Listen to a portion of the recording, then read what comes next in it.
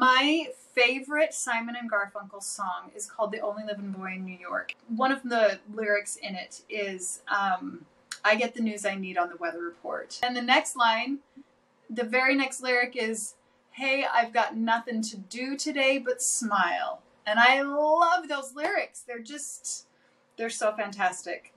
The artist that we are going to listen to today is not singing The Only Living Boy in New York. But instead, someday. No, but this is The Sound of Silence, which is an oldie but goodie. This cover is by Disturbed. Now, I am not familiar with any of Disturbed's music. This is one of those songs I was introduced to through my husband. Every time this comes on, I get so fascinated by his tone. Like, so fascinated. I just sit and listen to him and I'm like, this guy can sing. He's so, like, this is a good singer. And then he brings in some scream type sounds, which you wouldn't think that, a voice teacher would be sitting there going, what a delicious voice that is. This is so anything. Even commenting on what a clean, clear, beautiful sound is when they're doing screaming. And yet what's so fascinating to me about his voice, I mean, I don't want to spoil it, but definitely as we go into this, what I love about his voice is how clean and clear, and that distortion just gets added on. That it is, you can hear that, like, oh, that is solid, excellent singing, and then listen to him add that distortion on top, and then just throw it off just as quickly and cleanly and easily into that beautiful sound. You're listening to the Voice Lessons Podcast. I'm Alyssa. And I'm Lindsay. We have a passion for music and the voice, and we love sharing the insights we've gained to help others elevate their voices and their lives. In this podcast, we will listen to what's really going on in the voices all around us to see what lessons there are for our own voices. Presented by Elev Voice Studio.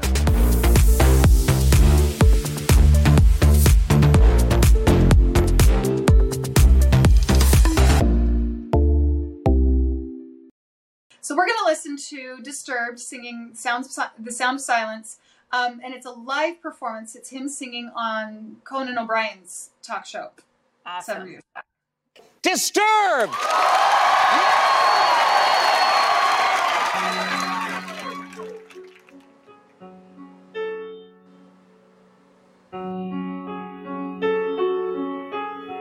Hello, darkness, my old friend. I've come to talk with you again. Because a vision softly creeping left its seeds while I was sleeping. And the vision that was planted in my brain still remains within the sound of silence. Okay, we're going to pause there for a sec.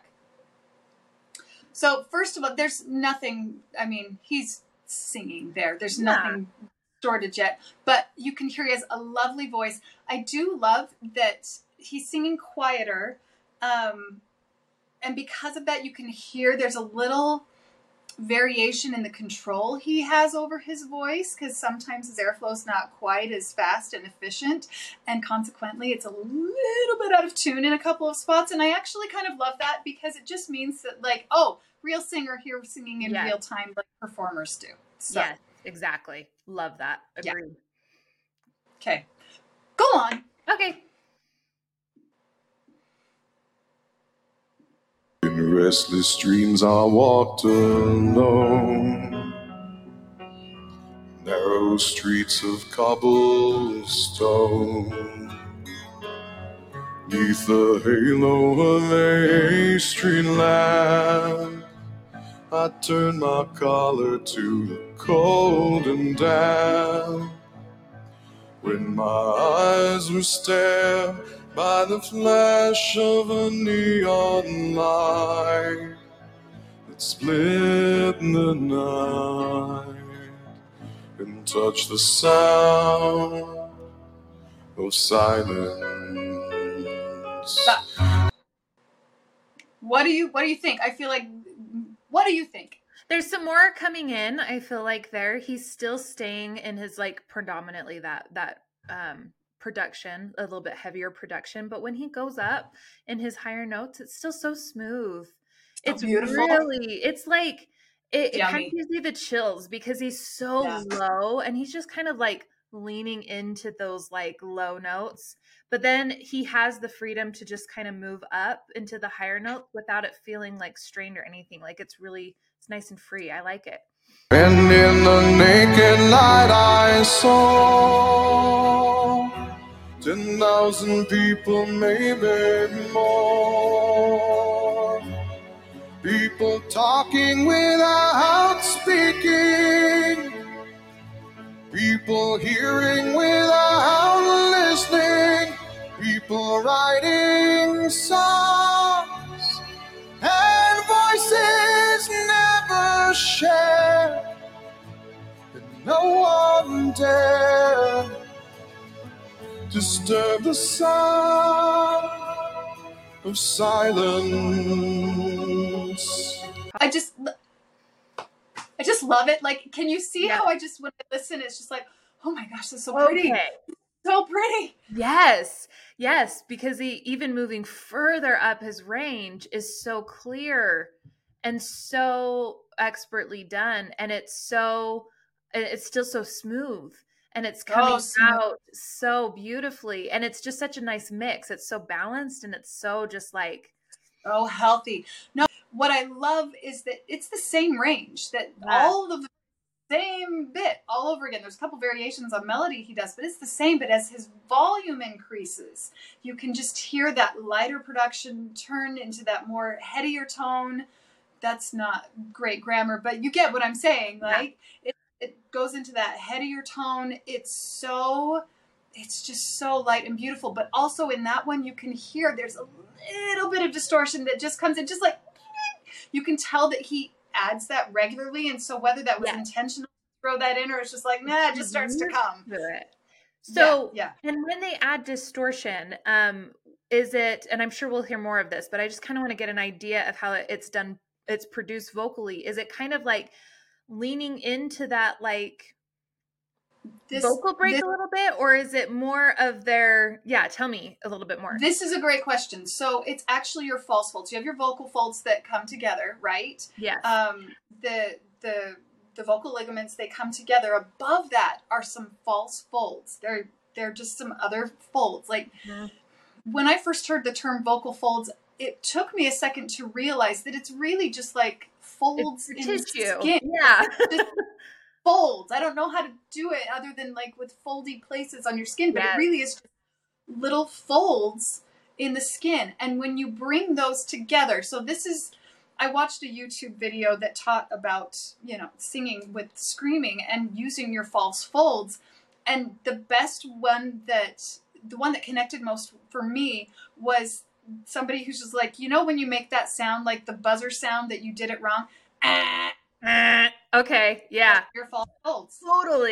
Totally. And so it's sustainable, right? Because it's not, it's not damaging anything. You're doing it on purpose and in a healthy way. I love that.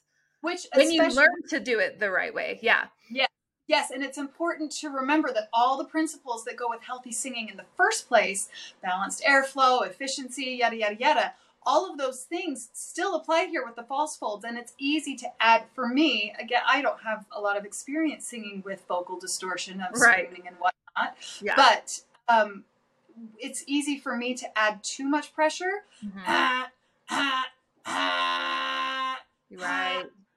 Right. Totally. And it almost needs to stay light still. And but you need to have enough pressure to bring those false folds together. And so it's that balance of pressed versus not too much pressure, and which is an interesting skill to have to when I tell some of my newer students, especially my young ones, that it's going to take a lot of time for you to feel all of these tiny little muscles doing all this muscle memory, because it takes all that time to feel it. And sometimes we don't even know what we're feeling until years later, like it's just, it takes experience to know what that feels like. And then not only that, but then how to control it. So, yes, like that's, it's really skilled that he's gotten to the place where he can put it in and take it out. So, well, and even I read from somebody else who was commenting on voice technique and whatnot, saying that you don't want to get too good too fast, because you don't develop that skill, and inadvertently it's easy to end up counterbalancing some of that goodness that you're like, ooh, I've got this good skill, now I need to do this, so that you're building efficiently the whole time, instead of just, here we are, and then, oh, look, I'm so good, and try and go, and then end up throwing something out of balance. Yeah. Because it's so fast. And so, yes, I've not practiced my added vocal distortion with my false folds much. That tracks. But listening to distortion makes me want to a little bit, I'm not gonna lie. Okay, let's hear the next verse, because the next one has that much more. Okay. And really listen to the clarity that goes up, and then listen how it's on top of that you hear that distortion. Okay. Full said you do not know. Silence like a cancer grows. Hear my words and I might teach you.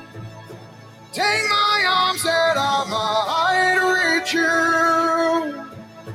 But my words, like silent raindrops, fell, echoed in the wells of silence, and the people bowed and prayed to the neon god they made. And the sign lashed out its warning, and the words that it was forming. And the sign said the words of the prophets are written on the subway walls and tenement halls, whispered in the sun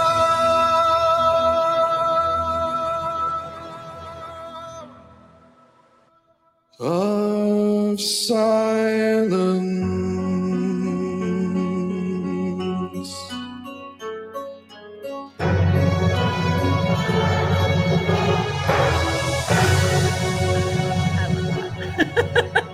Right? Yeah. Well, and just so back and forth and seamlessly in and out and in and out. Now, a couple things I did notice in that particular run through is that there were times he had some tongue tension, that the sound got distorted a little bit in that way. Who doesn't have tongue tension that they're working through? I mean, we all do. But I especially loved how you could hear the words. The word was words. When he got to the did you notice that, how the what he modified that vowel and was just free and open and clean and gorgeous, and anyway, just so wonderful. You can hear all these really skillful techniques that he is using to just create that beautiful consistent sound where he can throw that distortion on whenever he wants. Yeah, and exactly like you said, to hear it not have it before leading up to it, and then to hear him really get into it in that last part where he's just like low and distortion and he's feeling it, but then to take it off again, that contrast of him taking it off again to finish out the song. Ooh, really cool, because then again it kind of, you kind of hear it in your ear of that clean vocal technique again. I'm curious, what is the voice lesson you take from that? Oh gosh. I feel like I loved what you said about developing the healthy habits in time and not doing it all too fast, not jumping to advanced techniques too quickly, and so that you don't have to compensate with bad habits. And so I think that shows the value of really taking time and effort to get really good at something. Another lesson from it is just the lesson of look at all the colors. Yeah. It's similar to what Jack Black taught us, right? Yes. Look at all the colors that we can do, and the different feelings that those different colors evoke. So thoughtful. You can tell that performance is prepared. What is the emotion I want here at the beginning? What is the emotion I want here in the middle, at the climax, and then here at the end? And he is very intentional about that the whole time. Which I've heard that song a million times before, I feel like. But it brought out a kind of, I want to say like a darkness, but like a, what's the good word for it? Not darkness, maybe just fullness to that song, that maybe it just put it in a different perspective. That was kind of cool. The word that comes to me is raw. I like that. That. That is very true. Raw emotionally and more vulnerable too. Yeah. What's the life lesson? Maybe there's value with sharing raw emotion. That's one of the things that I was thinking too. That, I mean, a lot of times when we're sharing emotion, we feel like, well, there's a place, and then there's, TMI, and we've got to be respectful of others, and we don't talk about that. We don't talk about Bruno, whatever, Yeah, exactly. And yet, I think that there is importance in talking about that, especially in having conversations where we listen as well as share. Yes. Because that creates connections. And I feel like in this digital age where we're so attached to our screens, connection is so lost. And so it's really important to have those connections in person, which is ironic that we are in two completely different states right now. I know it, but we do what we can. But there's so much to that can be compared to the way that a singer is vulnerable to their audience and the way that they share their heart and their passion. And gosh, it's so scary. It can be so scary. Is terrifying. True vulnerability changes the experience that you have as a performer and as an audience member who has witnessed truly vulnerable performances. It changes the focus from how good do they sing, how technically accurate are they, how impressive is this performance, to being a moving experience personally. And I've had moments where I've sung that vulnerably, and that can be scary. That can be really scary because it is so, you're putting yourself out there, and yet having been in the audience from someone who's risked being that vulnerable, oh my word, a far more meaningful experience. The more that we are willing to be vulnerable one with another, face to face, the more I think we will find that we are not alone and that we are more alike. And gosh, in this world, in this day and age, what more do we need but to realize that we are one. And we can be one. And that's our voice lesson for the week. Go forth, create, and elevate. And remember, it's not only about the voice lessons, it's about the lessons we learn through the voice. Bye!